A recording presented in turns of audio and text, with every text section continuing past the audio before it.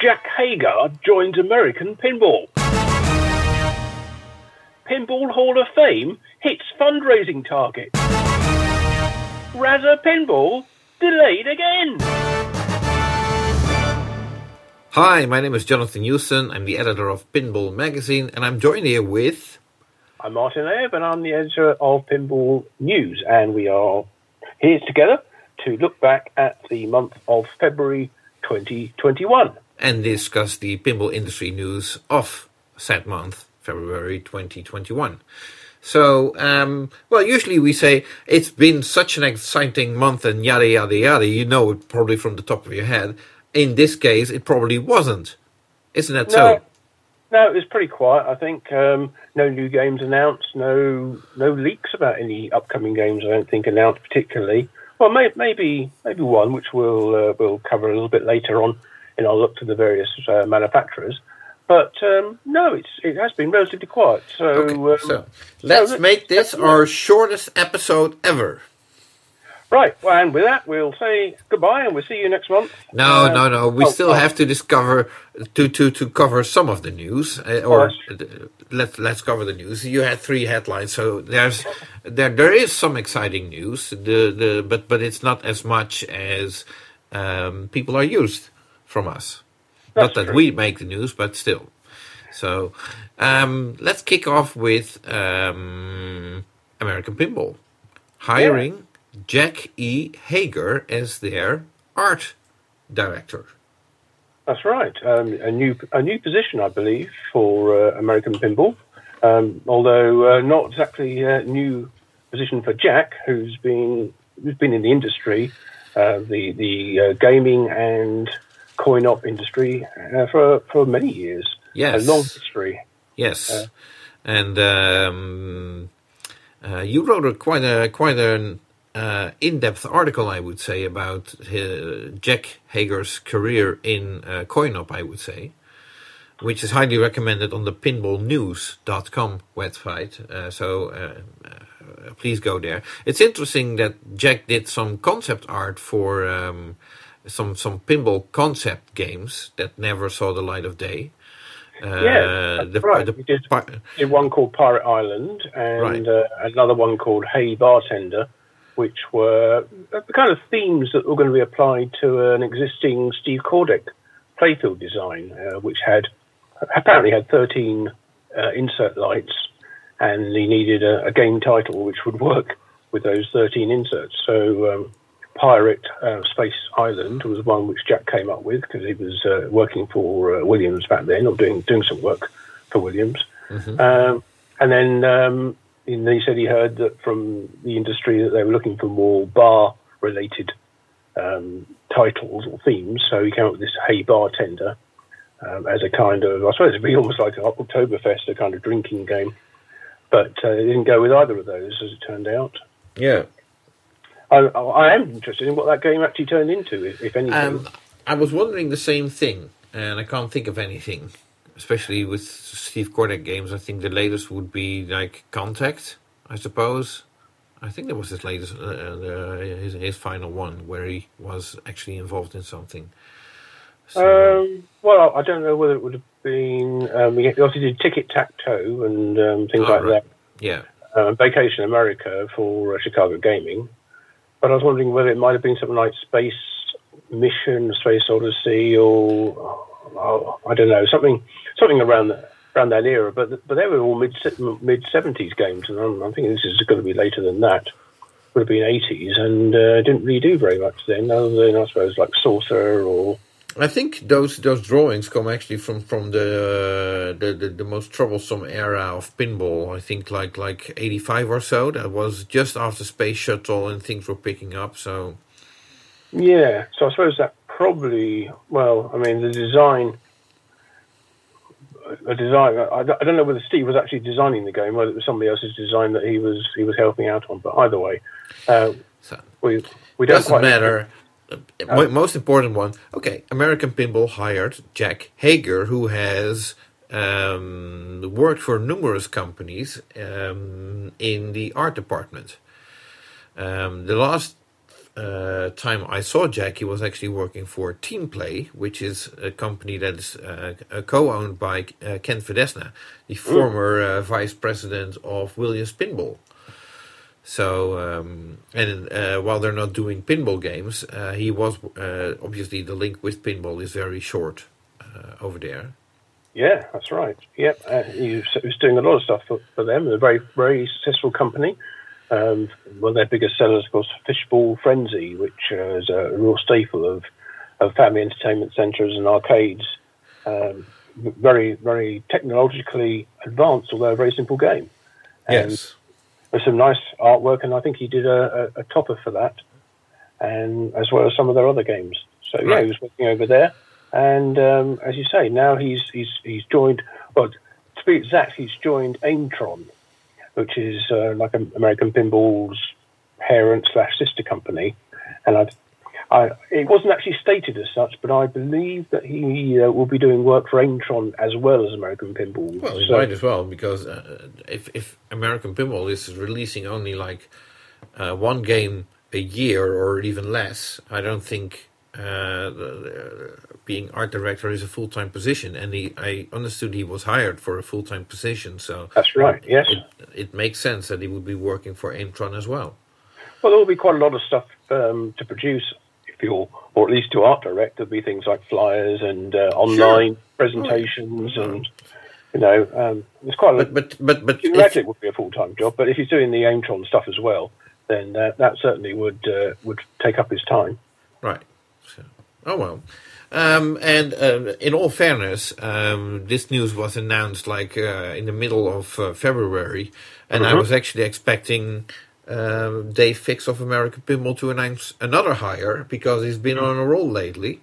That's right. But so far no other hires have been announced or made public. No, that follows first his own to start with, followed by Dennis Nordman and Zafir Ryan. Right. And now Jack. So that's 4 new appointments at American Pinball / Aimtron. Right. Okay. So, that's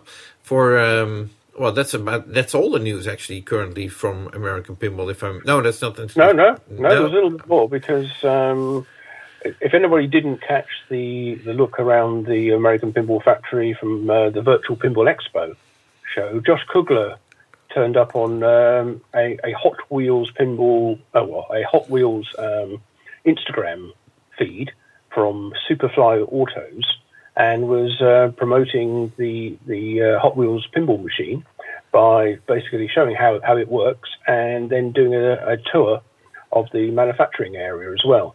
Okay. So you can see Hot Wheels being built on the production line. It wasn't the best video, to be fair, because it was, first of all, it's in portrait shape, because it's kind of like it's on a phone, but it's also a split screen with the 2 presenters of Superfly Auto's live video feed at the top, and Josh at the bottom. So it's quite a small video with 2 people sort of basically staring at the screen at the top, which is a bit of a waste of space. Mm-hmm. But you can still see enough out of it, and Josh is very good at explaining what goes on, and he's talking to a non-pinball crowd here, so he's explaining the very basics of how pinball's resurgence has come around with the lockdown, and basically what the various parts of a pinball machine are, and how they build them basically from scratch. So it's kind of beginner stuff if you're familiar with how pinball is made, but it's also interesting to see behind the scenes at American Pinball. So if you want to see that, go to Instagram and have a look for Superfly_Autos. AUTOS, and you can watch the video there. Right, okay. Well, excellent. Hold on. I have a phone call coming in. Oh, I wonder who that could be. It's our dear friend Gary Flower. Last time we weren't so lucky to get him on the show, so I suppose we get him in. Hold on, give me a second. Well, I can't put him on hold again, I suppose, but hold on. Okay. Let's call him back. Good idea. Hold on. Gary. Yes, hold on. Let me interrupt you. We just started our podcast, and Is it okay if we call you back after we finished up the news of the manufacturers, and then you can add your news to that? Yeah? Okay. Yes, we will call you back. And it's a rather short episode, so it shouldn't take long. We'll call you back, okay? Thanks. Good idea. So, later on in the show, Gary Flower will join us to discuss his news regarding the pinball industry. And yes, this time it's really going to happen, so we're looking forward to that. In the meantime, let's focus on the news that we said that we were going to do. Well, we got the headlines. Where do you want to go first, Pinball Hall of Fame or Duku Pinball? Let's do the Pinball Hall of Fame, because it's nice to have some good news. Oh, absolutely, yeah. So, as you may be familiar, the move to the new Pinball Hall of Fame on the Strip was put in peril because of basically because of COVID and a dramatic reduction in the income that Tim and co were able to get from their current location on Tropicana Avenue. Right. They'd worked all the figures out, and they would be able to continue the operation there, and that would pay for the building of the new location right in the south end of the Strip. But unfortunately, along came COVID, and the number of people visiting Las Vegas dived enormously, and the number of people allowed into the Hall of Fame itself was also restricted. So their income dropped hugely as well. And of course, they are in the middle of they're towards the end now of building the new location, and they have to pay the contractors, the builders, the electricians, everybody else who needs to work on the new place, and they basically didn't have much money coming in. So GoFundMe put together to try and raise some of that. And I think we covered that in our previous episode. We did indeed. Yep. Well, the fundraiser or the GoFundMe was for a £200,000 target, and $200,000, I suppose. I'm sorry. Yes, getting a little parochial there. Yeah, $200,000, and it got off to a good start. But like all these things, there's a big inrush at the start, and then it tails. So the amount of coming in tails off very rapidly, and as of a little over a week ago, it was around about $130,000. Right. With running until May, so there was still time, but it needed a fairly decent injection of capital to reach that $200,000 target. Right. So. And the good news was that an anonymous donor offered to make up the shortfall. Yes. And I believe the donation was $79,000 in total. Right. And which is a huge amount of money. And apparently this was someone that Tim was familiar with, and actually visited that person like a decade ago. But he never expected that person to be jumping in as a savior, if you want to call it that. No, and there was a good amount of publicity for this fundraiser on national newspapers and on local TV and various YouTube channels as well. So it was good that the word got around. But it was actually a blogger who was interviewing Tim who got in touch with the donor. Or at least the donor was made aware of it through this blogger's work, and made the offer, and that was a fantastic thing. Now, if you look on the GoFundMe website for the Pinball Hall of Fame, you will see that it's around about $140,000 on there. Right. So because the payment hasn't gone through GoFundMe, it's a direct payment to Tim. Right. And Tim is keeping the GoFundMe going as well, because he suspects there'll be other costs which will come along as a result of COVID, and in order to get the place open in time for their move out of the old location, which I think it's April the 5th. I think that's when they actually have to be out of the Tropicana place. So they will be moving the machines, some of the machines over from the old location to the new, as well as taking a whole bunch out of Tim's own shed. Right.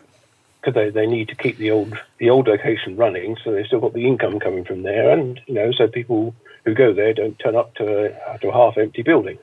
Right. So. And the intention is, according to Tim, to have a sort of official, although it probably opened earlier, have an official grand opening of the new location on the evening of the 1st of July this year, which will be, I think it's right at the end of a trade show that's being held. Yeah, I think Amusement Expo is being held around that time. That's right, yeah, which we've been to before. But I think last time it moved away to New Orleans, and just for a year, and then it's coming back to Las Vegas this year. And I think July the 1st is the last day of that. So in the evening of that, that's the plan for the grand opening. If you're able to get there, right. I'm not sure whether it's a smart idea to do it at the end of the trade show, because most of those people will head out of Vegas as soon as they can. Yeah, I guess so. Although people will be clearing away their stand. People in the trade, that is, people who are exhibiting. Right. They will have stands and equipment and stuff they need to organise. Yeah, but even people visiting are likely to, if the trade show is over, get on a plane right away. Why would you stay in Vegas? Why do another? Why spend another night in another hotel bill if you can go home? Because you can then attend the grand opening of the Pinball Hall of Fame location. Well, yeah, plenty of time to plan that and put it on the expenses of the company. Right. So, okay. Good news for the Pinball Hall of Fame. And what's also exciting, and it's slightly related, in one of the update videos by Tim Arnold, he showed some of the games that he was going to be place in the new location of the Pinball Hall of Fame. And one of the games that he showed was a Bally skill roll. But as it turns out, a Bally skill roll is a coin flick game, which is gained in popularity in recent years. But Tim actually has a prototype which is being called Skill Roll Light a Diamond, and it has a complete different lower half of the playfield. And so far, I believe only 2 of those are known to exist. So that's an extra special game that you can play in the Pinball Hall of Fame. It's not a pinball game, but it's manufactured by Bally, the pinball company. Mm-hmm. So, personally, I'm a big fan of Skill Roll myself. So whenever I get to the new location of the Pinball Hall of Fame, I'm sure looking forward to play Skill Roll Light a Diamond. So. Yeah, let's hope the significance of that machine is sort of publicised with information cards on top of it or around it to tell you just how rare it is. Yeah, and let's hope, and maybe it's taking away a little bit of the charm of Pinball Hall of Fame, but let's hope that they would go for just nicely printed cards instead of handwritten notes sticked with tape to the game or something like that. A little bit more professionalism would be welcomed. Yeah, I think. Okay. So, right. Well, as you say, that's that for Pinball Hall of Fame. Pinball Hall of Fame. Congratulations to them. Now let's continue with our pinball manufacturing update. Yes, Deep Roots Pinball. If we're going with the companies that have news to report, then Deep Root Pinball is certainly one of them, because many other companies actually don't. So let's start off with this upcoming manufacturer. If you, as you might know, the story, they are based in San Antonio, Texas. It's an upstart company, so to speak. They hired a bunch of talents. Like Barry Osler, Stephen Bowden is in charge of rules. Dennis Nordman used to work for them. John Popaduic is working there. John Norris as well as a designer. And there's about a dozen different games being developed, and we've been.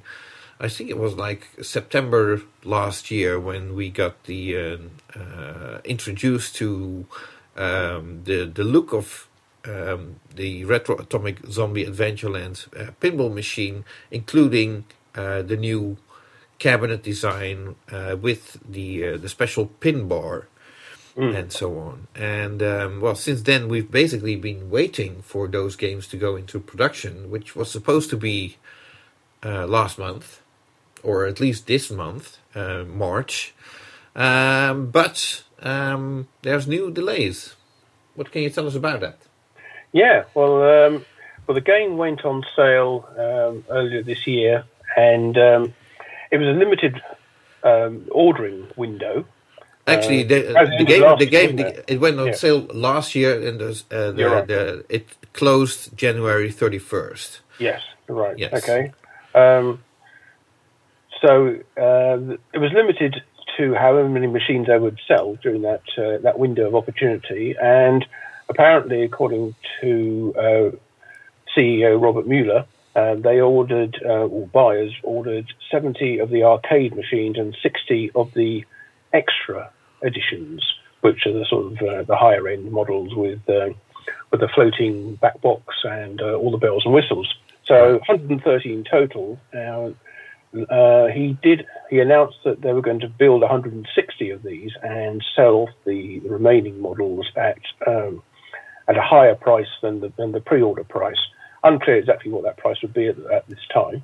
Right. But that was last month, I suppose. And well, I think that was around February 9th that news came out. Okay, but yesterday, I suppose, we had another update from Robert. And the short of it is they're not going to. Although he said mid-March, he didn't mean it. It was an ambition rather than a promise. They've had delays in various aspects of production, partly due to COVID, partly due to the weather. Now, you mentioned that they were in San Antonio, in Texas, and anybody who's been paying attention to the news will know some of the awful weather and so unseasonable weather that they've had in Texas over the past, during February. Anyway, it's all warmed up now, of course, but it was absolutely freezing. There were rolling blackouts. Gas supplies were interrupted. Water had to be boiled. It was a very strange situation, but it has closed down various companies for 2 weeks, I think, pretty much. Yeah. Although they're back now, it's caused delays in anything like that causes delays in a market and in a supply chain which is already rather fragile due to COVID. So Robert said that they have had problems in getting parts. In his previous update at the beginning of February, he said that the change they made to the lock bar, the bit that you put your hands on, that covers the pin bar, that's caused some of the intended vendors to drop out because they can't produce the rounded corners on that as was intended. But he says in the latest update that they have the lock bar part and the lit side panels, lighted side panels now sourced, although they don't actually have them necessarily. And he said there are other parts to come in and small sub-assemblies as well. But all in all, he can't give a guarantee of when this is going to happen, mid-March, which he told us in the podcast that it was going to be 6 weeks from the close of orders until they'd be able to start production. Well, I don't think that's going to start happening. Yeah. It's going to take on quite a bit longer, and they've also been waiting on getting certification done for the UL for the North American market and CE for the European market. Right. And that's been delayed by the problems down in San Antonio with the weather. So that's probably going to take about another 4 to 5 weeks, he thinks. Right. To mid-April, at least. Right. And Robert Mueller also found out what Gene Cunningham already found out during the production of Big Bang Bar 15 years ago. Whenever you talk to a vendor, he's giving you a rather ambitious timeline when they can actually deliver the parts that you ordered, and as soon as you paid them, they basically tell you like, well, you're at the back of the line and we got orders coming in that are bigger than yours, so piss off. Yeah, but it's a problem for a startup company because you have no credit necessarily with them, and they are probably going to want payment up front for these kinds of things rather than build them and then bill you later. And as you say, that puts you at their mercy. Once they've got your money, then you're no longer a priority case. Yeah, which is, I suppose, is too bad. But well, it's not like we've seen that for the first time around. Like I said, Gene Cunningham experienced that as well, and it comes across to me as a sort of an American type of problem, because I don't recall any situation like that in Europe. No.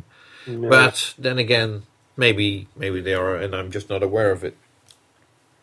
Yeah. Anyway, so the takeaway from all this is that it's not going to be RAS is not going to be ready to ship in mid-March, and there's no exact date as to when it is going to be, but it'll be ready when it's ready, which is a familiar phrase in pinball at the moment. And it's certainly the case with Deep Root Pinball. They can't, or they won't rush in order to put something out there that's going to cause them problems. They'll, if they haven't got a deadline to meet now, they might as well take as long as it takes to get a reliable and enjoyable product out there. Okay, well, let's hope we see some progress soon, but I suppose this might also indicate that as long as there's no deadline, there's no reason to show any progress unless there's actually some news to report. No, well, it's not like we don't know what the game looks like. We're just waiting to see some actual finished and box games to go out to customers, and Robert has said he will produce another update at the end of this month, the end of March. So okay. In our next podcast, we'll bring you what the latest is. Right. Okay. So let's move on to Jersey Jack Pinball. Yeah, Jersey Jack Pinball. Well, I suppose the big shocker was that they imposed a $1,000 price hike on all models of Guns N' Roses. Right. Which, is, I'd say it's sort of in line with Stern Pinball doing a $500 price hike for all models last month, or yes. As of January 1st or what have you. Now, I'm not going to justify it, but the $500 that Stern increase could be seen as a, well, let's say roughly 10% price hike of the on the Pro model. Mm-hmm. Well, Jersey Jack games obviously are more expensive, so the $1,000 price hike is basically still, well, it's a little bit more than or a little bit less than 10%, I'd say, but it's sort of in line. Yeah, it is. Yeah. The standard edition was $67.50 and is now $77.50, and the limited edition was $9,500 and is now $10,500. So that's a 10% increase. The difference, I think, apart from the amount of the percentage increase, is also that all existing orders are being honoured for the price that's quoted originally. Which was not the case with Stern Pinball. No, quite. It's only new orders which will pay the extra. And, of course, the collector edition, that sold out instantly anyway at the old price. So there'll be no price increase on that. So it's only on the limited edition and the standard edition new orders that the $1,000 price hike applies. Right. So anyway, I guess the reason is that they've got so many orders for those games that they think they can afford to do it, and they won't get too many cancellations. They are a business. Their job is to make a profit and to. It could also be the game is likely. Well, I think Pinball News announced it as Game of the Year.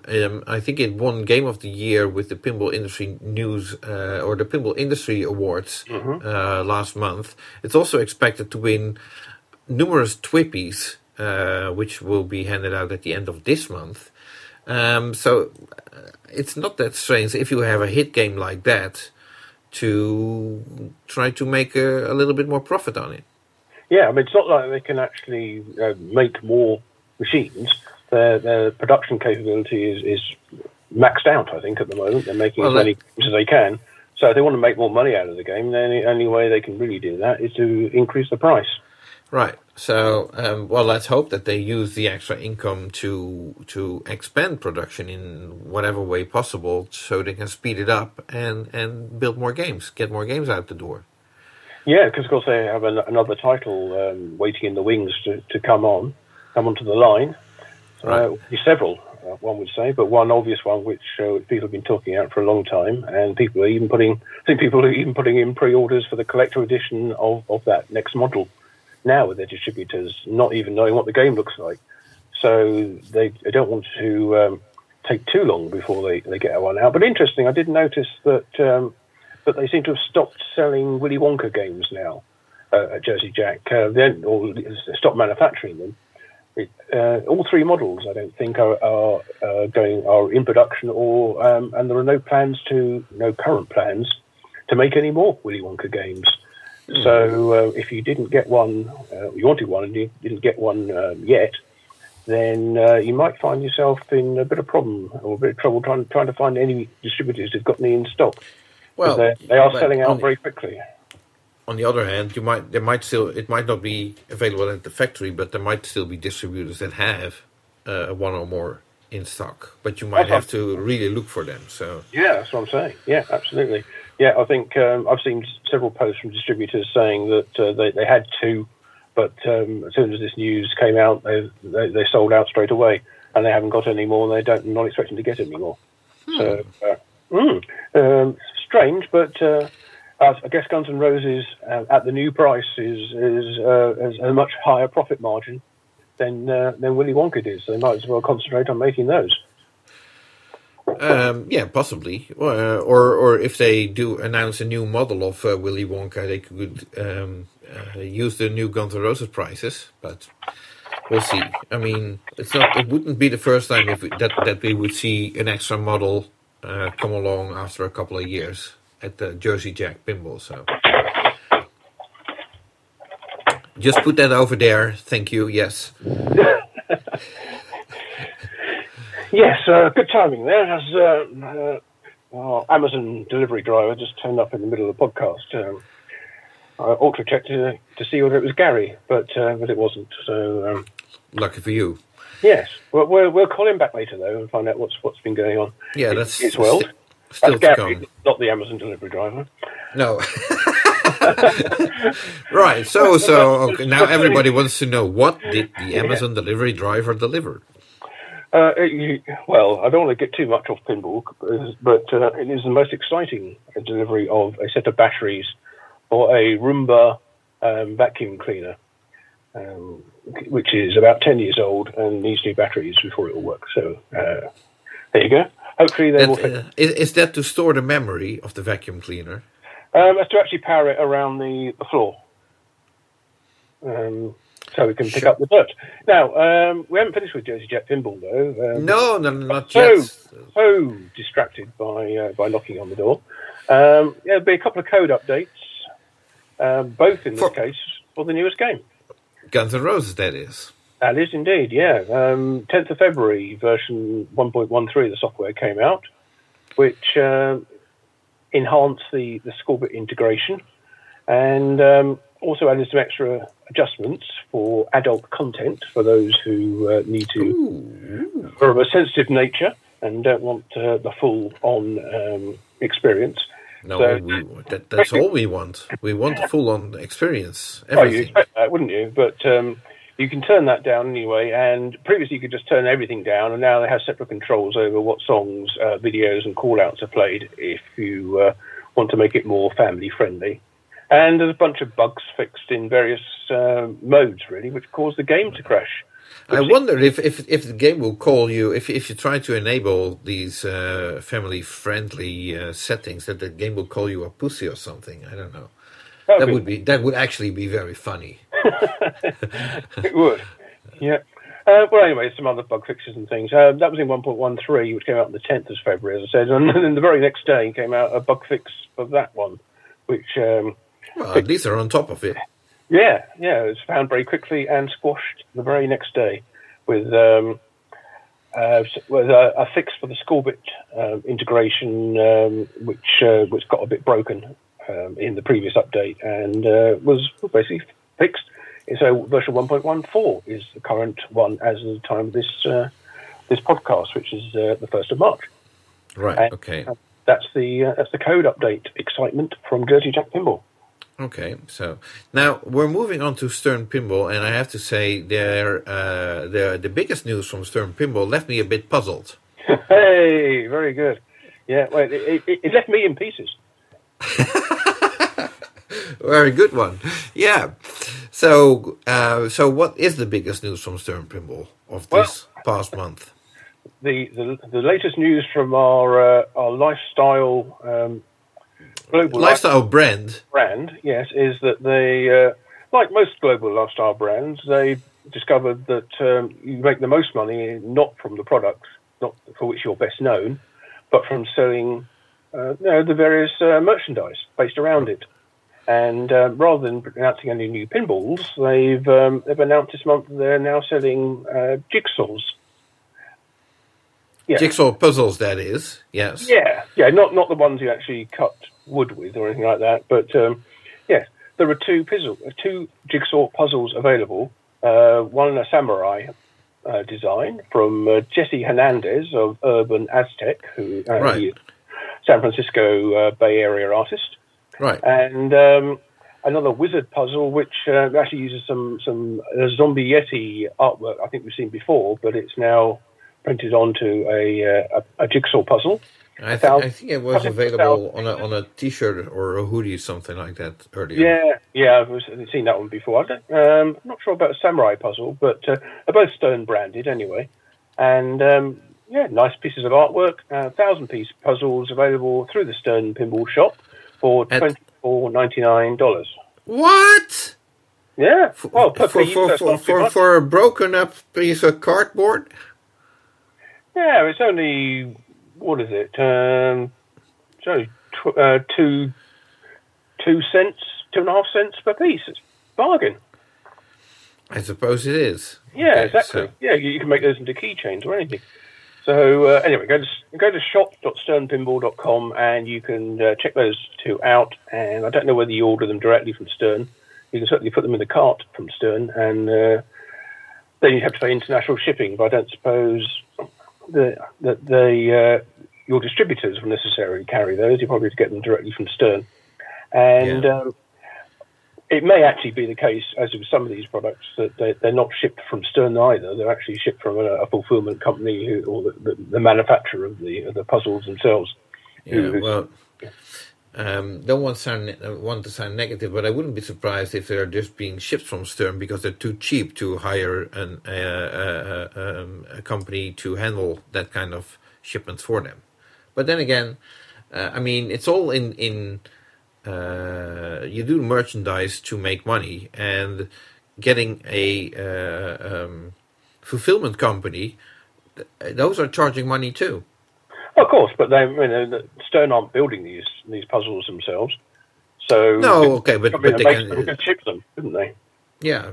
So, we leave that up to them, and well, you have to bear in mind that Dave Peterson, Peterson Haggerty, who came in as an investor into the company, his background is in saving Harley Davidson. So another company where not many people can actually afford to buy a Harley Davidson brand new machine, but they can afford to buy a Harley Davidson puzzle. That's right. We buy Harley Davidson fridge magnets, jackets, caps, glasses. You name it. You can buy all that stuff as a lifestyle brand. and there's a certain advantage to doing that kind of stuff.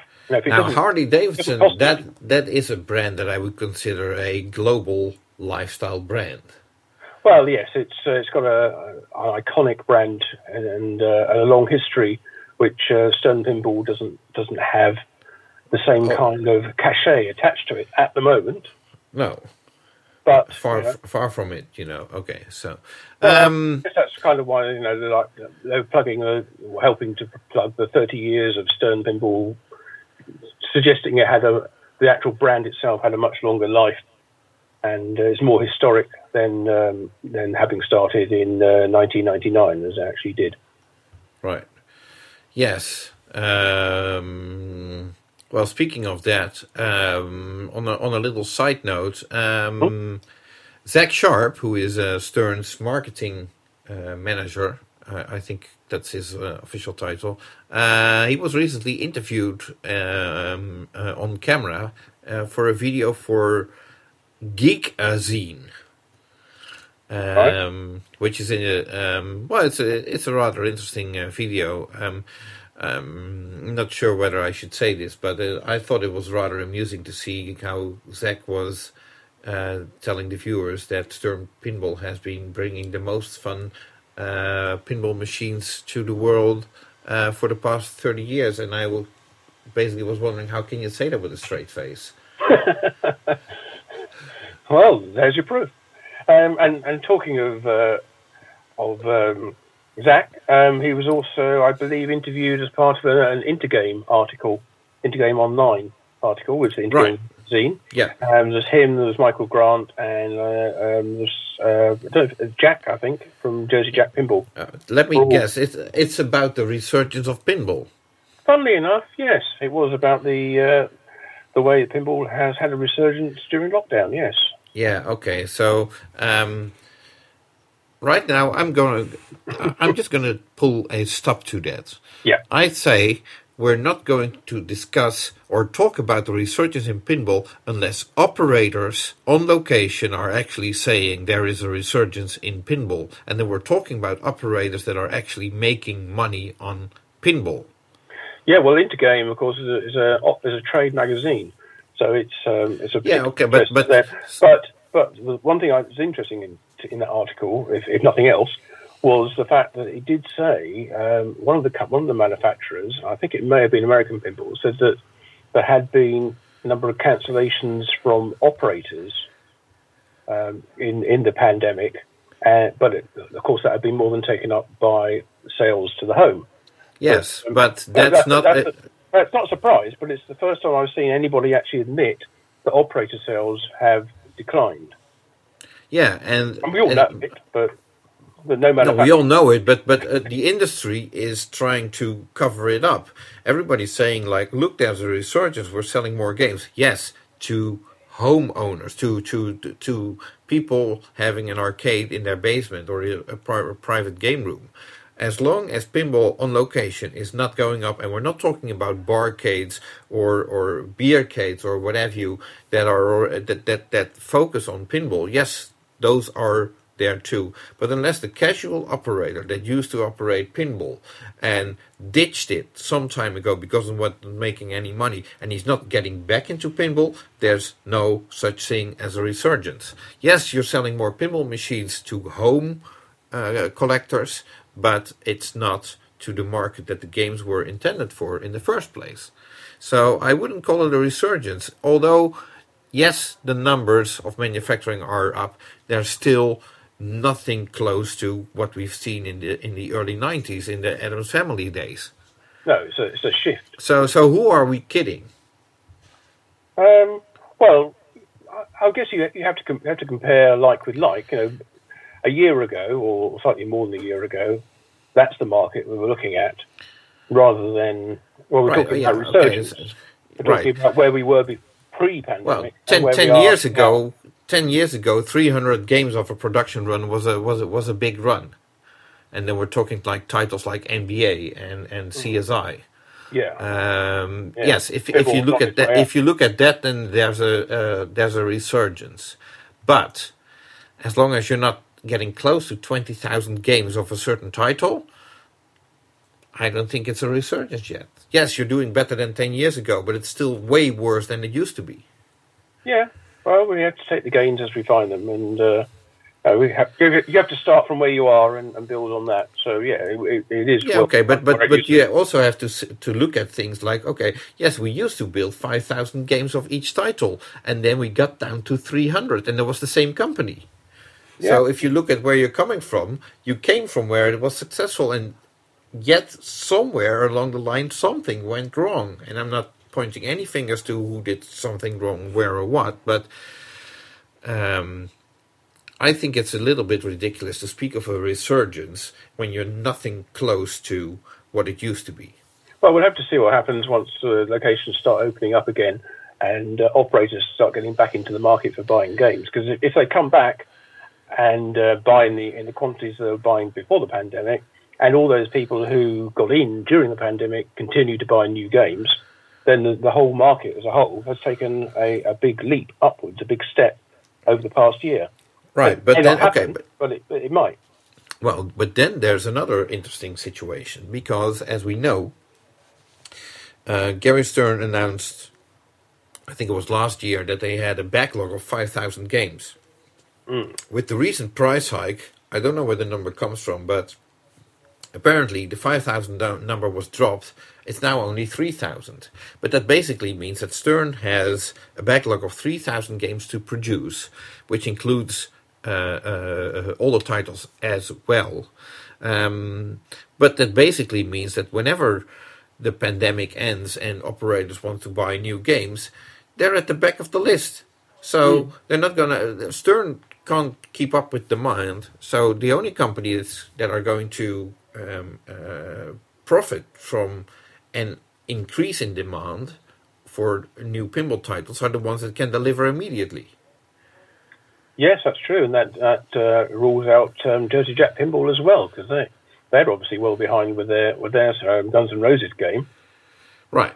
Although I can see how that would be a popular title for operators. Oh, it would, definitely. It would do very well, I'm sure, on location. But if they're sold out for the next 6 months or more, then that's not going to help. As you say, the same problem with Stern. American Pinball should be able to benefit from that, because they have the capability, I think, to produce games so quickly. Well, we can rule out Spooky as well, because, Rick and Morty already completely sold out, and we still have to wait and see whenever they announce their new title and what happens with that. If that's a license and it goes the same route as Rick and Morty, then they're busy for the next 2 years. So good opportunity there for any new company to get into the market. If there's if they have production, if the major players are sort of log jammed with old orders or existing orders, then and people want games now, who are they going to go to? Well, I have to agree with you there. American Pinball with Hot Wheels, which everybody is saying is a surprisingly fun game, have the best cards in their hand, so it seems. Whenever operators are looking for a new game, then that's probably the game that they might turn to. Yep, and although we have actually covered American Pinball before, I should probably add that they've been doing an impressive amount of social media and promotion of locations who are offering Hot Wheels as well on their Facebook page and probably on Instagram as well. Although I tend not to use that too much unless I absolutely have to. But yeah, there's been lots of places that have been highlighted on the American Pinball Facebook page saying this location is open and they have Hot Wheels game and here's a picture of it, and so basically supporting the operators who are putting the games out there. Right. Okay. So sorry for the slight detour. No, fine. Yeah. Okay. So we were discussing Stern Pinball. Yeah. If I'm not mistaken. Obviously, their latest game is Led Zeppelin, which did receive a code update, version 0.95. What can you tell us about it, Martin? Well, quite a big update, actually. It's obviously, as you said, it's their current game, still fairly recent, but there's been a lot of changes to it over the last few updates. All have been fairly major. The last one added some new modes. Added a new Mothership multi-ball mini wizard mode and a new final mode as well, which consists of 2 stages, a 6-ball multi-ball, followed by, as soon as you drain down to 1 ball, it goes into a second phase, which is a timed mode where you need to keep making shots in order to keep the timer going. So that sounds like quite fun. But that's all added into the latest version, 0.95, as well as some fixes to some bugs on the lighting and display and sound effects, and some changes to the rules for the new top of the charts mode, which we announced we told you about last month. We didn't announce it; they did. If you've been following the game closely, you'll know there's been quite a few issues with the Electric Magic device, which is the sort of spinner magnet combo which rises up out of the playfield. Yeah, that's only on the premium and the LE models. Absolutely right. Yeah, there's been issues with the spinner on that getting stuck, and also the front edge of the top surface getting dented when it's hit by the ball as it's rising or lowering. So the various fixes in development for that. The spinner itself, I think, has some issues in that it's possible when the thing is lowering down or rising up, if you shoot a ball at it, it can hit the spinner at the pivot point rather than at the bottom edge where it spins. So it hits it in the middle, right. which can then bend the arms and cause the spinner not to spin properly. Right. So that's a bit of a problem. So I think it's a bit of a problem. It's a major design flaw, I'd say. Well, it's something which they haven't really done, haven't really experienced before. Now, the ways around that, which major way would be to only raise or lower the Electric Magic device when the ball is not at the flippers or is in a lock. Yeah, but doesn't it lower during a multi-ball as well? I think only when you're down to 1 ball, I think. So, but it could stay up. I mean, I'm trying to think of another game, but there are games where it will only move a device like that when it either senses the ball is in a lock or is in the pop bumpers or at the top of the playfield or somewhere like that, somewhere where you're not going to shoot the ball into it, basically. Right. Yeah. So that's a software fix they can do, and it's being worked on. Richie posted about it as well, saying they are working on that. Can they speed up the motor that is lowering the device? I'm sure they're moving it as quickly as they can, and there are obvious dangers to what happens if you're driving it too fast and you shoot a ball at it and it gets trapped. Top level of it gets trapped on top of the ball. You're going to break the whole device by doing that. So you need to be quite careful. It's kind of like the Ringmaster device, I suppose, isn't it? In Circus Voltaire, yes. Yeah. You don't want to. You only raise and lower that when you know where the ball is. And it's not going to be shot at it.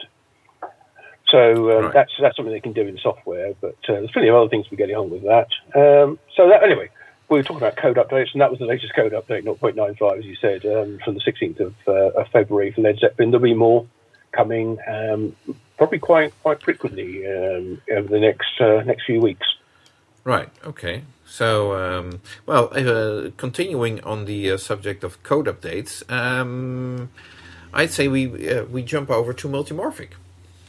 Right, yes. I think this is pretty much the Nick Baldridge show, really, this month, because he's been busy doing code updates for his Ranger in the Ruins game. Mm-hmm. There have been 2 of those. The first was right at the beginning of the month, on the 1st of February, which added a wizard mode and an end to the game, as well as adding Twitch Connect support, which is something which we've seen from Multimorphic in the past, which allows people to comment and always control the game to an extent through Twitch. And that was the 1st of February, and then a couple of bugs introduced with that, which were fixed in version 2.001 on the 9th of February 2021. Bless you. Thank you. Thank you. And Nick Baldridge is also working on a new game, which supposedly is going to use the Height playfield module. And we're still waiting for more details on that, but that is something to look forward to. Yeah. Obviously, if you have the highest module and you can use it to play a different game, well, I'd say why not? It will be interesting to see whether it actually has something to do with the heist theme, or whether it's just using the layout but not using the city or anything like that. Yeah, it is quite heavily branded around the actual city and the various locations where the heist game takes place. But I don't think it'd be that difficult to come up with a new storyline using all those same locations. So let's see what Nick comes up with. No, as you say, no details on when it's going to be available, but he is working on it. He's announced. Right. Okay. So there was all the news actually I could find for Multimorphic for the past month. Obviously, they're in Texas too, so let's hope that the weather didn't get the best of them. Yeah, I'm sure it would have impacted on travel because they're just north of Austin, so that whole area has been pretty heavily impacted by the cold weather and snow. So but as I said earlier, temperatures are way back up to where they are expected to be this time of year now. So things should be back. Fingers crossed it hasn't impacted on the delivery of existing games or the supply lines too much. Right. Now, speaking of supply lines, nice bridge to Spooky Pinball, who's being supplied with the Multimorphic board set that they are using in their games, if I'm not mistaken. That's correct, yeah. Using the P-Rock or P3 Rock on their game. Right. Okay, so and the company... congratulations are in order, I'd say. Absolutely, yeah. A little delayed congratulations, but we can congratulate them on being 8 years old as of the 1st of February. Well, congratulations. Well done. Yeah, so celebrations there. And but also some sad news, I suppose, regarding, well, I suppose the thing which kickstarted it all was their podcast, which Charlie and Katie and family had been doing, and started 11 years ago, and on which, incidentally, Jersey Jack Pinball was announced 10 years ago. Right. Well, that unfortunately has now come to an end as a podcast after 11 years. After 11 years, yes. It's not completely the end of it in the sense that they might occasionally do another podcast, but so far they have been doing it for 11 years in a row without skipping a single month, which is quite an accomplishment. It is, yeah. Future plans are to do YouTube-based video, vodcasts, I suppose. Yeah, which sort of makes sense because obviously the audience over there might be larger.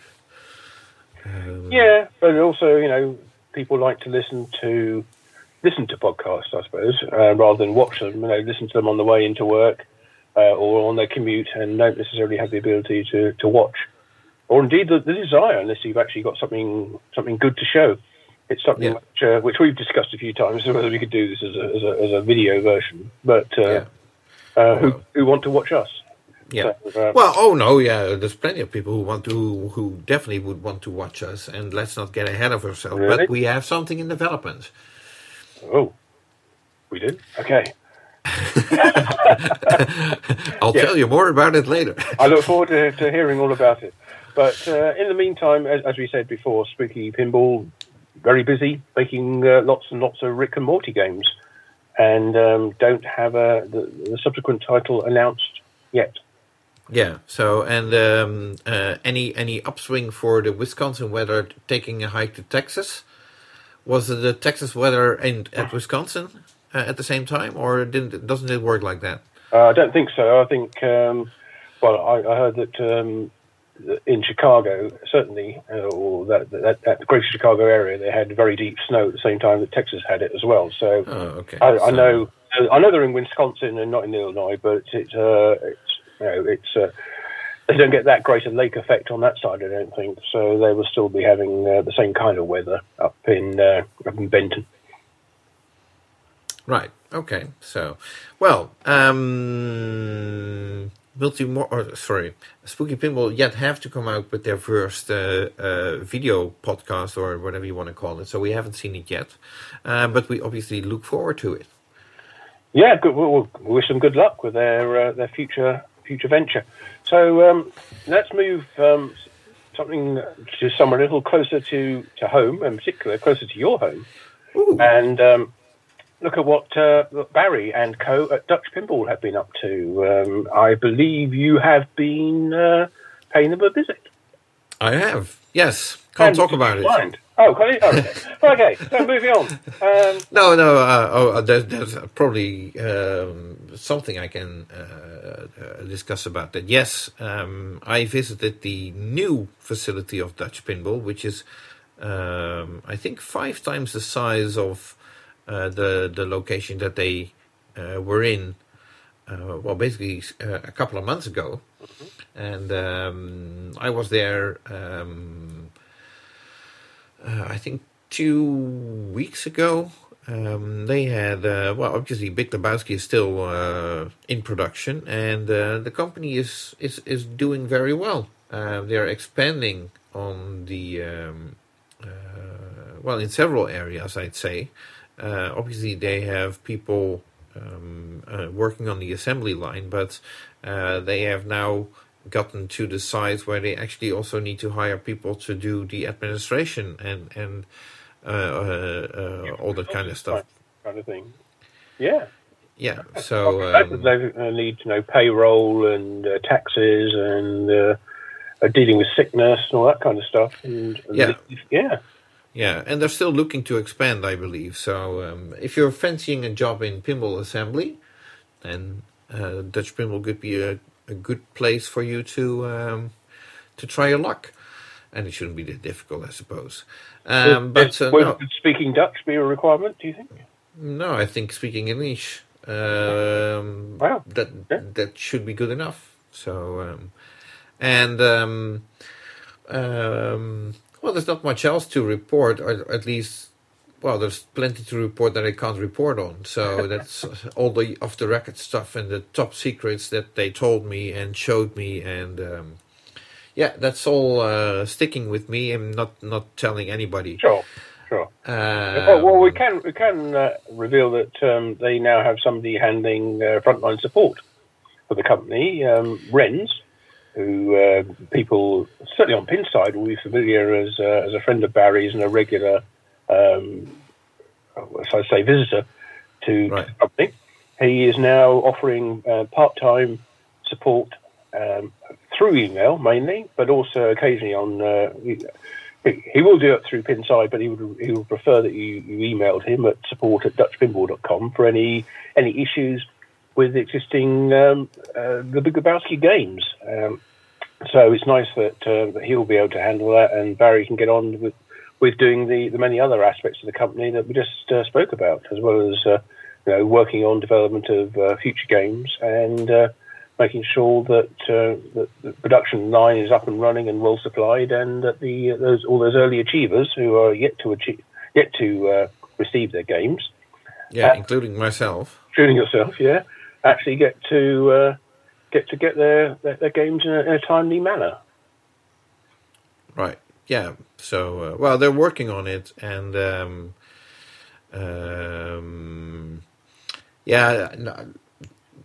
at the tip of my tongue, there's stuff that I want to say that I'm realizing was told to me off the record, so I can't say anything about it. But obviously, Dutch Pinball, they just want to make sure that they deliver the games as quickly as possible to those who are owed a game, and on top of that, to everybody else who is currently ordering games, because that's also still continuing. So yeah, sure. Yep. Okay. Well, talking of companies who are hoping to make games, then let's have a look at hop back across the pond and talk about the title called the Punny Factory, which we've talked about before, and we've seen videos and pictures and reports about. And that's from the company Pinball Adventures, and they've been they've been putting some more media out there for people to enjoy. Tell us a little bit about that. Not sure whether enjoy is the right word. Well, no, but sure they put it out for people to enjoy. Whether they enjoyed it or not is another question. Yeah. Okay, fair point, I suppose. But yes, on their YouTube channel, they uploaded, I think, the past month 3 new videos. I think 2 about the rules and gameplay of Punny Factory, and there's also one about engineering, the engineering of the game. It's the style of editing is a bit too much for my personal taste, I suppose. I mean, it's you have to look and see for yourself. So just look up Pinball Adventures on YouTube. You'll find their YouTube channel. And there's these videos with the main character of the game. And on one hand, I appreciate that they're trying to do it in a certain setting which is suitable to the game. And on the other hand, come on, it's a bit painful to watch it at times, I'd say. And so I said it. But obviously, I still wish them all the best. It's nice to see that Roman and the rest of Team Pinball are being introduced as the design team behind the Punny Factory and what they came up with, what the goal was, and so on. Yeah, and Dave Sanders as well, getting credit for the playfield design. Right, and we'll still have to wait and see whenever they are ready to go into production. But for now, the videos are a way to keep people informed, I suppose. Yes, I think looking on their website at the moment, on Pinball Adventures website, which is pinballbuzz.com, you can read about the journey as it is to production, and the intention is, I think, to produce at least 10 or 9, maybe it is, videos. Although the first one seems to be split into 2, so. For a second, I was afraid you were going to say games instead of videos.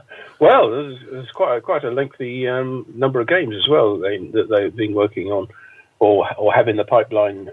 Almost as many as Deeproot, but not quite. But so the intention is to produce a lot of these videos, and also presumably at some point actually produce some games as well. But they are quite interesting. I would say they're well produced in terms of the technical quality.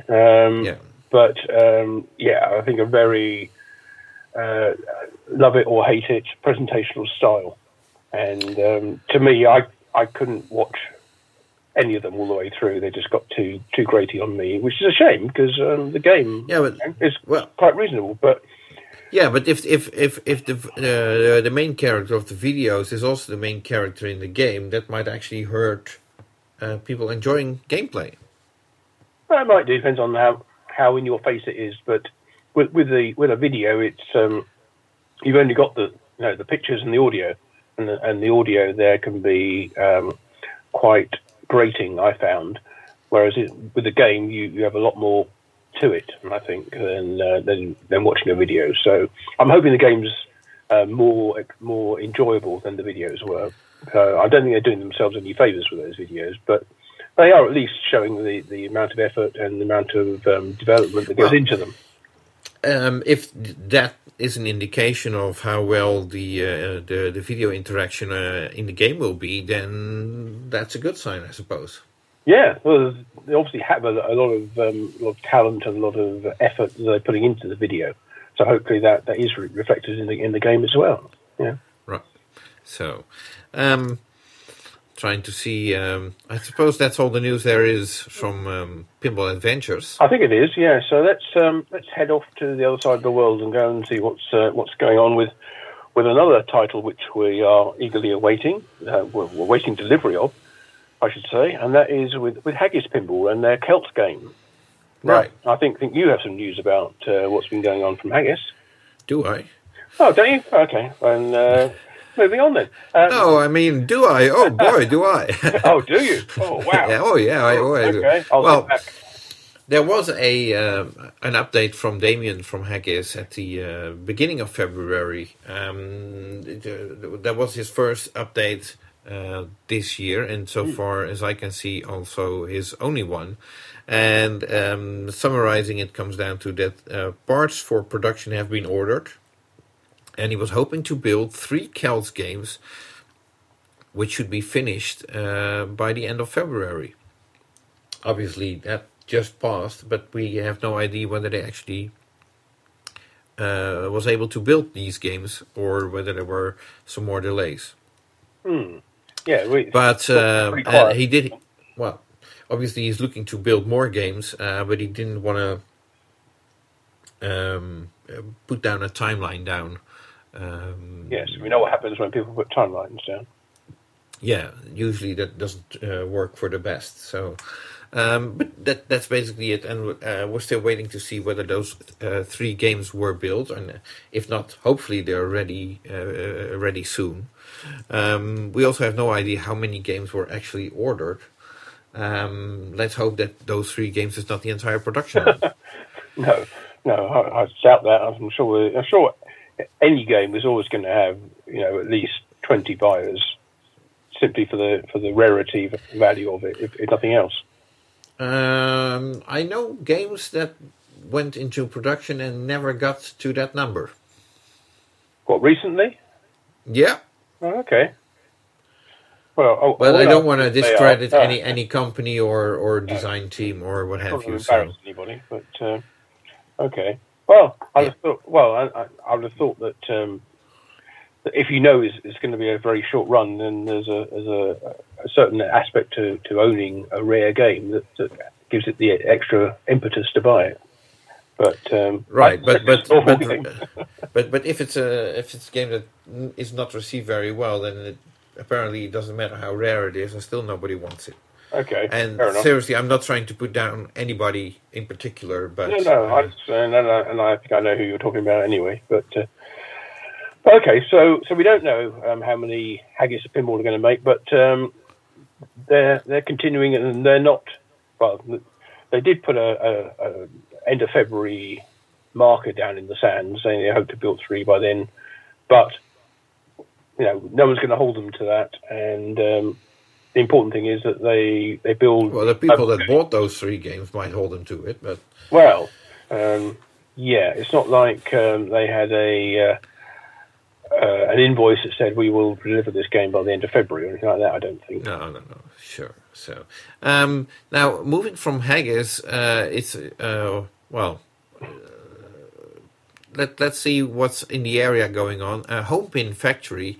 There's not much news to report, actually. They've been mostly busy with these belly transformer assemblies that were... they're basically being produced. It's a replacement for your belly transformer, and it makes me wonder, okay, if you have a game, then it usually comes with a transformer. Why would there not be a transformer? But apparently there's a market for them. Yeah, I wouldn't have thought transformers are the kind of things which fail very often unless they get wet or or physically damaged in some way, because they only consist of coils and plates in a former, so there's not a lot to go wrong with them unless the coils short out for some reason. That normally doesn't happen unless, as I say, they get some kind of physical damage. But as you say, if he's building them, then there's probably a demand for them. But it's kind of disappointing in a way that since the move from China, that they haven't actually started. Well, don't seem to have got into building any more pinball machines, complete machines. The China Zombie thing was. There is some news about that, but the last time I talked to Mike, that was off the record info, and I haven't received an okay to make that content or that news available yet. So I know he has been working on pinball, but I can't discuss it yet. I was hoping to be able to cajole you into spilling the beans on that, or at least dropping a hint. But okay, fair enough. So anyway, the only fear that I have is, and it's probably not a surprise, but now that they're based in Taiwan, I doubt whether the China Zombies game that they were working on is actually going to be a title that's actually going to be in production. Why is that? I just have to. Taiwan and China don't have the best relationships, and I think China is seeing Taiwan as a what do you call it? A state of China or whatever. Yeah. Not sure. Whatever it is. I'm not saying it's completely. Let's put it like this: I don't expect that game to be further developed, and that's just pure what do you call that? Speculation. Right. Not to bring out an English language version of it. Then you don't think? Because that's the original plan, wasn't it? There was going to be China Zombies was going to be for the Chinese market, but there would also be an English language version of it. I don't even think there's going to be a Chinese version at this point. I think that's just a title that was in development, and I think they put it on the shelf, and who knows, it might never come off. Well, that would be a shame. Then we look forward, in that case, to seeing what Title 3 or Production Title 2 actually is on Thunderbirds. I want to see them producing pinball games. Come on. Oh yeah, no, I agree with you, and I hopefully they can get to production soon. So hopefully, okay. Let's see if we can have if I can reach out to Mike. Yeah, hopefully on our next podcast. Come on. Yes, exactly. So that would be could be interesting. Yeah. Okay. No promises, but we'll do our best to get Mike Kalinowski on our March recap. Right. So then there is Pinball Brothers. Yes. Well, obviously they are doing the Alien game, which was the Highway Pinball game before. Now they have apparently shipped 2 sample games to Cointaker in the US, who are kind of like I wouldn't say the major distributor. They're probably the kind of the gateway for their sales into North America and at the moment, I think the rest of the world, because they're sort of spearheading the release of the Alien game, of the Alien remake, and so those 2 games are apparently on their way to Cointaker, probably been delayed by weather, COVID, plague, you name it. But they will get there, and they are going there to be evaluated, and for any suggestions to be fed back to Pinball Brothers about exactly whether the game is ready to sell as it is, or whether it needs some adjustments. Personally, I encourage those type of testing, I'd say. Yeah, well, it's good news that they're not just shipping a product and saying, there it is, take it or leave it. And they're saying, okay, here's what we are proposing. What do you think? And then they're open to changes. As you mentioned before, they were going to get the game manufactured in Italy. That we're not sure whether that's still the case. Probably is. But the invoices that we talked about before with Haggis about the fact that they haven't put an absolute deadline on the invoice when the game's going to be delivered. But whereas with Pinball Brothers, I think the ones that they've sold so far, the Alien games sold far, seem to have a Q2 of 2021 on the invoice, indicating the game would be delivered by the end of June. If it's still in evaluation and in suggestion and not in production... that seems very ambitious. It does seem ambitious, yes. Especially... Not for the first time. pinball manufacturers in general, not Pinball Brothers in general, who have been restrained, I would say, so far in saying it will be ready when it's ready and not pushing it.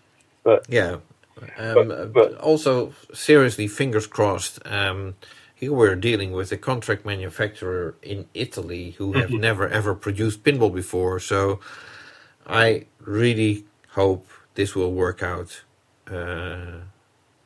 in a good way, because everybody not into pinball production seems to think that it's not a big deal, and then they find out it actually is. It's the biggest deal of all of it. Actually designing a game and doing the software and the assets is probably, I don't know, 60% of the game, all those parts. But actually building it is the other 40%, and it's where you live or die really by whether you can build the game. Yeah, exactly. If you cannot build it, you have no product. It doesn't matter how complete your package. Yeah, well, the prototype is only phase 1, so.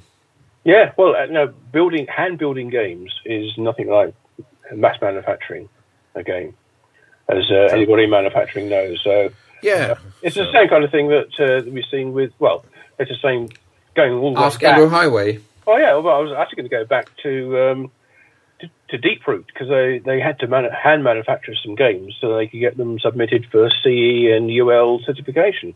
But those aren't mass manufactured games. They are hand built, and they will need to make some changes on that as well, and that would impact on how they mass manufacture it. But anyway, don't get too bogged down in that part of it, because everybody who gets into running a pinball company knows that the manufacturing is the difficult part, and they will be happy to explain it to you if you ask them, I'm sure. Right. Okay. So I guess this rounds up the pinball industry news as far as pinball manufacturing goes. Oh, right. Okay. Well, in that case, let's do. Let's finally get Gary Flower on the phone. Excellent. Okay, give him a call, see what happens. Well, there hasn't been much news, so I'm sure he'll have a lot of upcoming information. Yeah. Okay. We're sorry. You have reached a number that has been disconnected or is no longer in service. You got to be kidding. If you feel you have reached this recording error, please check the number and try your call again. I do. Seriously, it's the number that I'm always calling him on.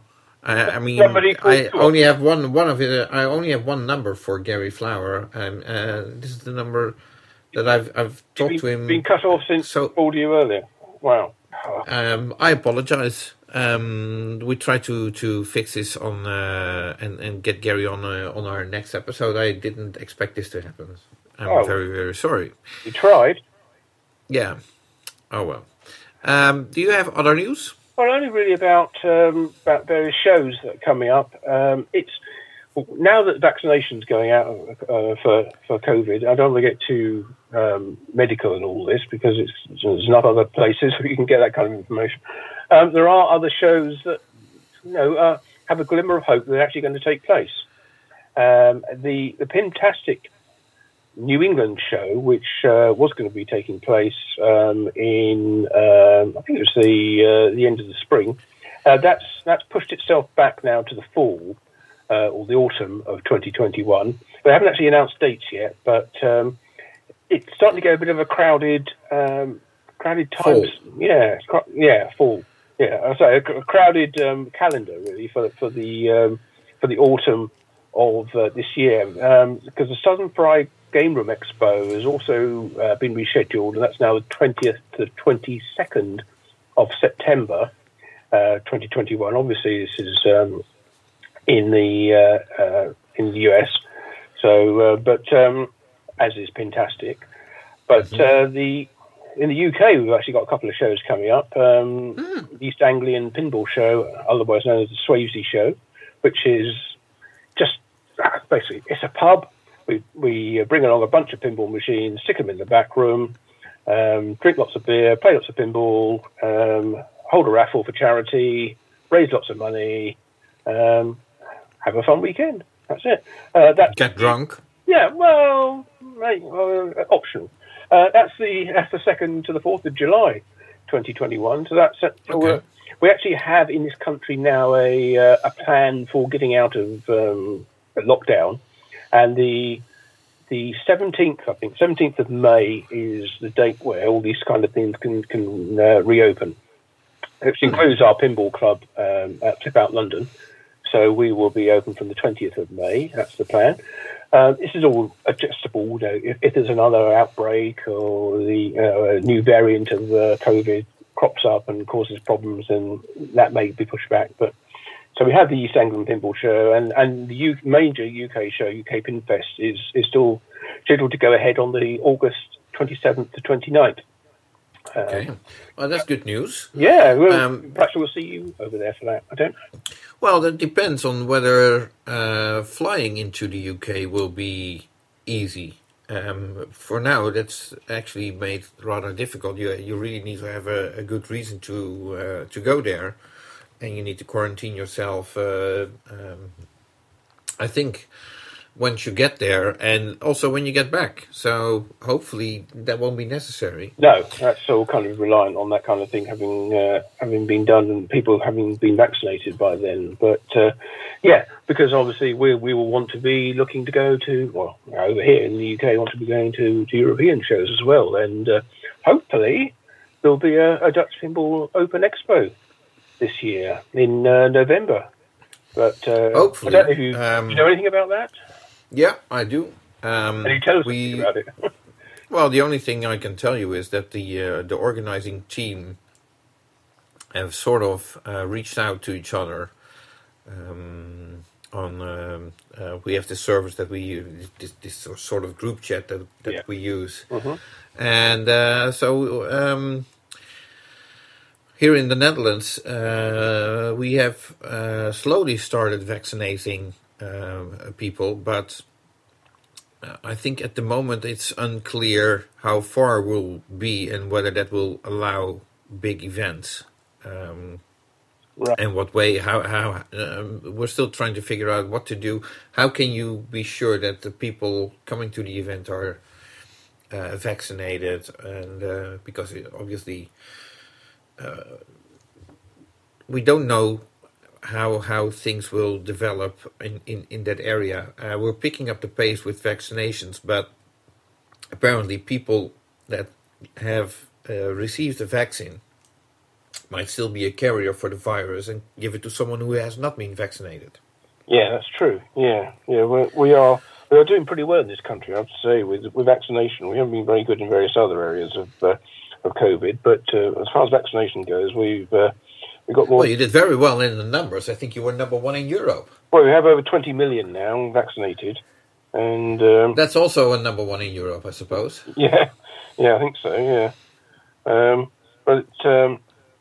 but no, by November, who knows what the situation is going to be? It's very difficult to say, isn't it? And you obviously have to plan for that kind of thing, and that's difficult. So I understand if it as a group you come to a conclusion that's impossible to say at this stage, or possible to say in time for that kind of event planning, and just decide to pull the plug until next year. But hopefully unlike last year we had an event in place that we actually had to pull the plug on. Yeah. So far for this year, we have nothing in place to pull the plug on unless we decide, like, let's go for it. But we haven't decided to go for it yet. Right.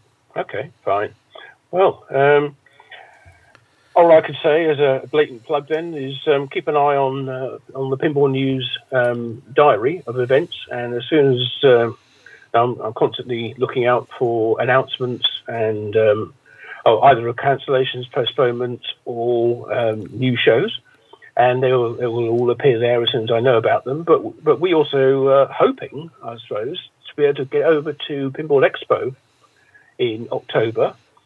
If fingers crossed, vaccinations take place, we're allowed to travel internationally, and of course the weekend after that is the Midwest Gaming Classic up in Milwaukee. So, and I would not be surprised if the weekend prior to that would also see some big show. Well, as I say, it's getting very, very, very packed indeed. So lots of shows heading for the sort of September-October time frame. I think there's actually another show. It might even be the Grand Old Pinball Opry or whatever it's called show that's at the same weekend as Pinball Expo. So it's got that crowded that shows are already clashing.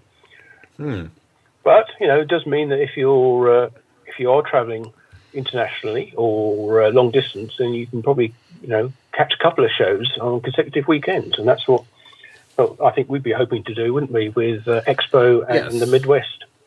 Yeah, that's probably. I wasn't aware of the Midwest yet, but I wasn't aware I could fly into the States anyway. So well, we can't. As soon as that will be possible, then I definitely look into doing 2 weekends in a row. Yeah, exciting times. Yeah. Pinball shows are coming back. Not too soon, so not a moment too soon. So let's look forward to the good times later in the year. But in the meantime, I think we've kind of wrapped up what's happened through February 2021. Unless you have anything else you'd like to add, Jonathan? Well, the only thing I can mention is I keep getting requests for Pinball Magazine number 6. When that will, people wonder when that will be ready. Of course. All I can say is I am actually working on it. What now? Well, the past month I have been working on it. I'm most of the cover story is already transcripted or transcribed, whatever the correct. Right. Yeah. And it's I'm currently editing, Grammarly editing, making sure that it's all correct, and I still need to merge a couple of sections together and then remove the duplicate stories or phrases or that kind of stuff. But I figured I'd check the grammar first and correct all that, so it's more pleasant reading for me while I'm editing the whole thing and taking extra stuff out and that kind of stuff. And I can't tempt you to set a deadline for this. If there's anything we've learned in pinball, it's not to set any deadlines. Yeah, it's be ready when it's ready. Is that right? Well, it's always been the case with Pinball Magazine. You always try to hit major shows so you can be there and sell it. I will say that I will definitely try to have this issue available before Expo, in case Expo happens. So, as sort of a deadline, yes. And the main thing that keeping me currently from working on a Pinball Magazine issue 6 is a couple of major music productions that I'm involved in, and one of them is lots of potential for a summer hit. People tell me so. Fingers crossed. That's currently where my time is going, and as soon as that's out, and hopefully. Well, of course, I hope it becomes the success that everybody says it will be. And if not, then I have the plan is to focus more on the magazine. So, well, I don't know whether to wish you good luck with the music or hope that it's a total flop and you can spend all your time doing pinball. Yeah. I'm conflicted on that one, but best wishes either way. Anyway, for whatever it is that really takes off. And thank you. Yeah, some things to look forward to there later in the year. But as I said, I think for February 2021, that is all that we have to bring you for this podcast. We didn't manage to get Gary this time, but I'm sure we will get him next time. Well, reasonably sure. Anyway, and we will be back at the end of March, looking back at the previous month. Well, actually probably be the start of April, won't it? Probably April Fool, appropriately enough, when we'll be back. To look at all the events that happened in this month of March 2021. So, Till then, from me, Martin Ayer of Pinball News, and from my co-host, Jonathan Houston of Pinball Magazine, we wish you a very happy March and look forward to seeing you soon. Okay, thanks. Bye-bye.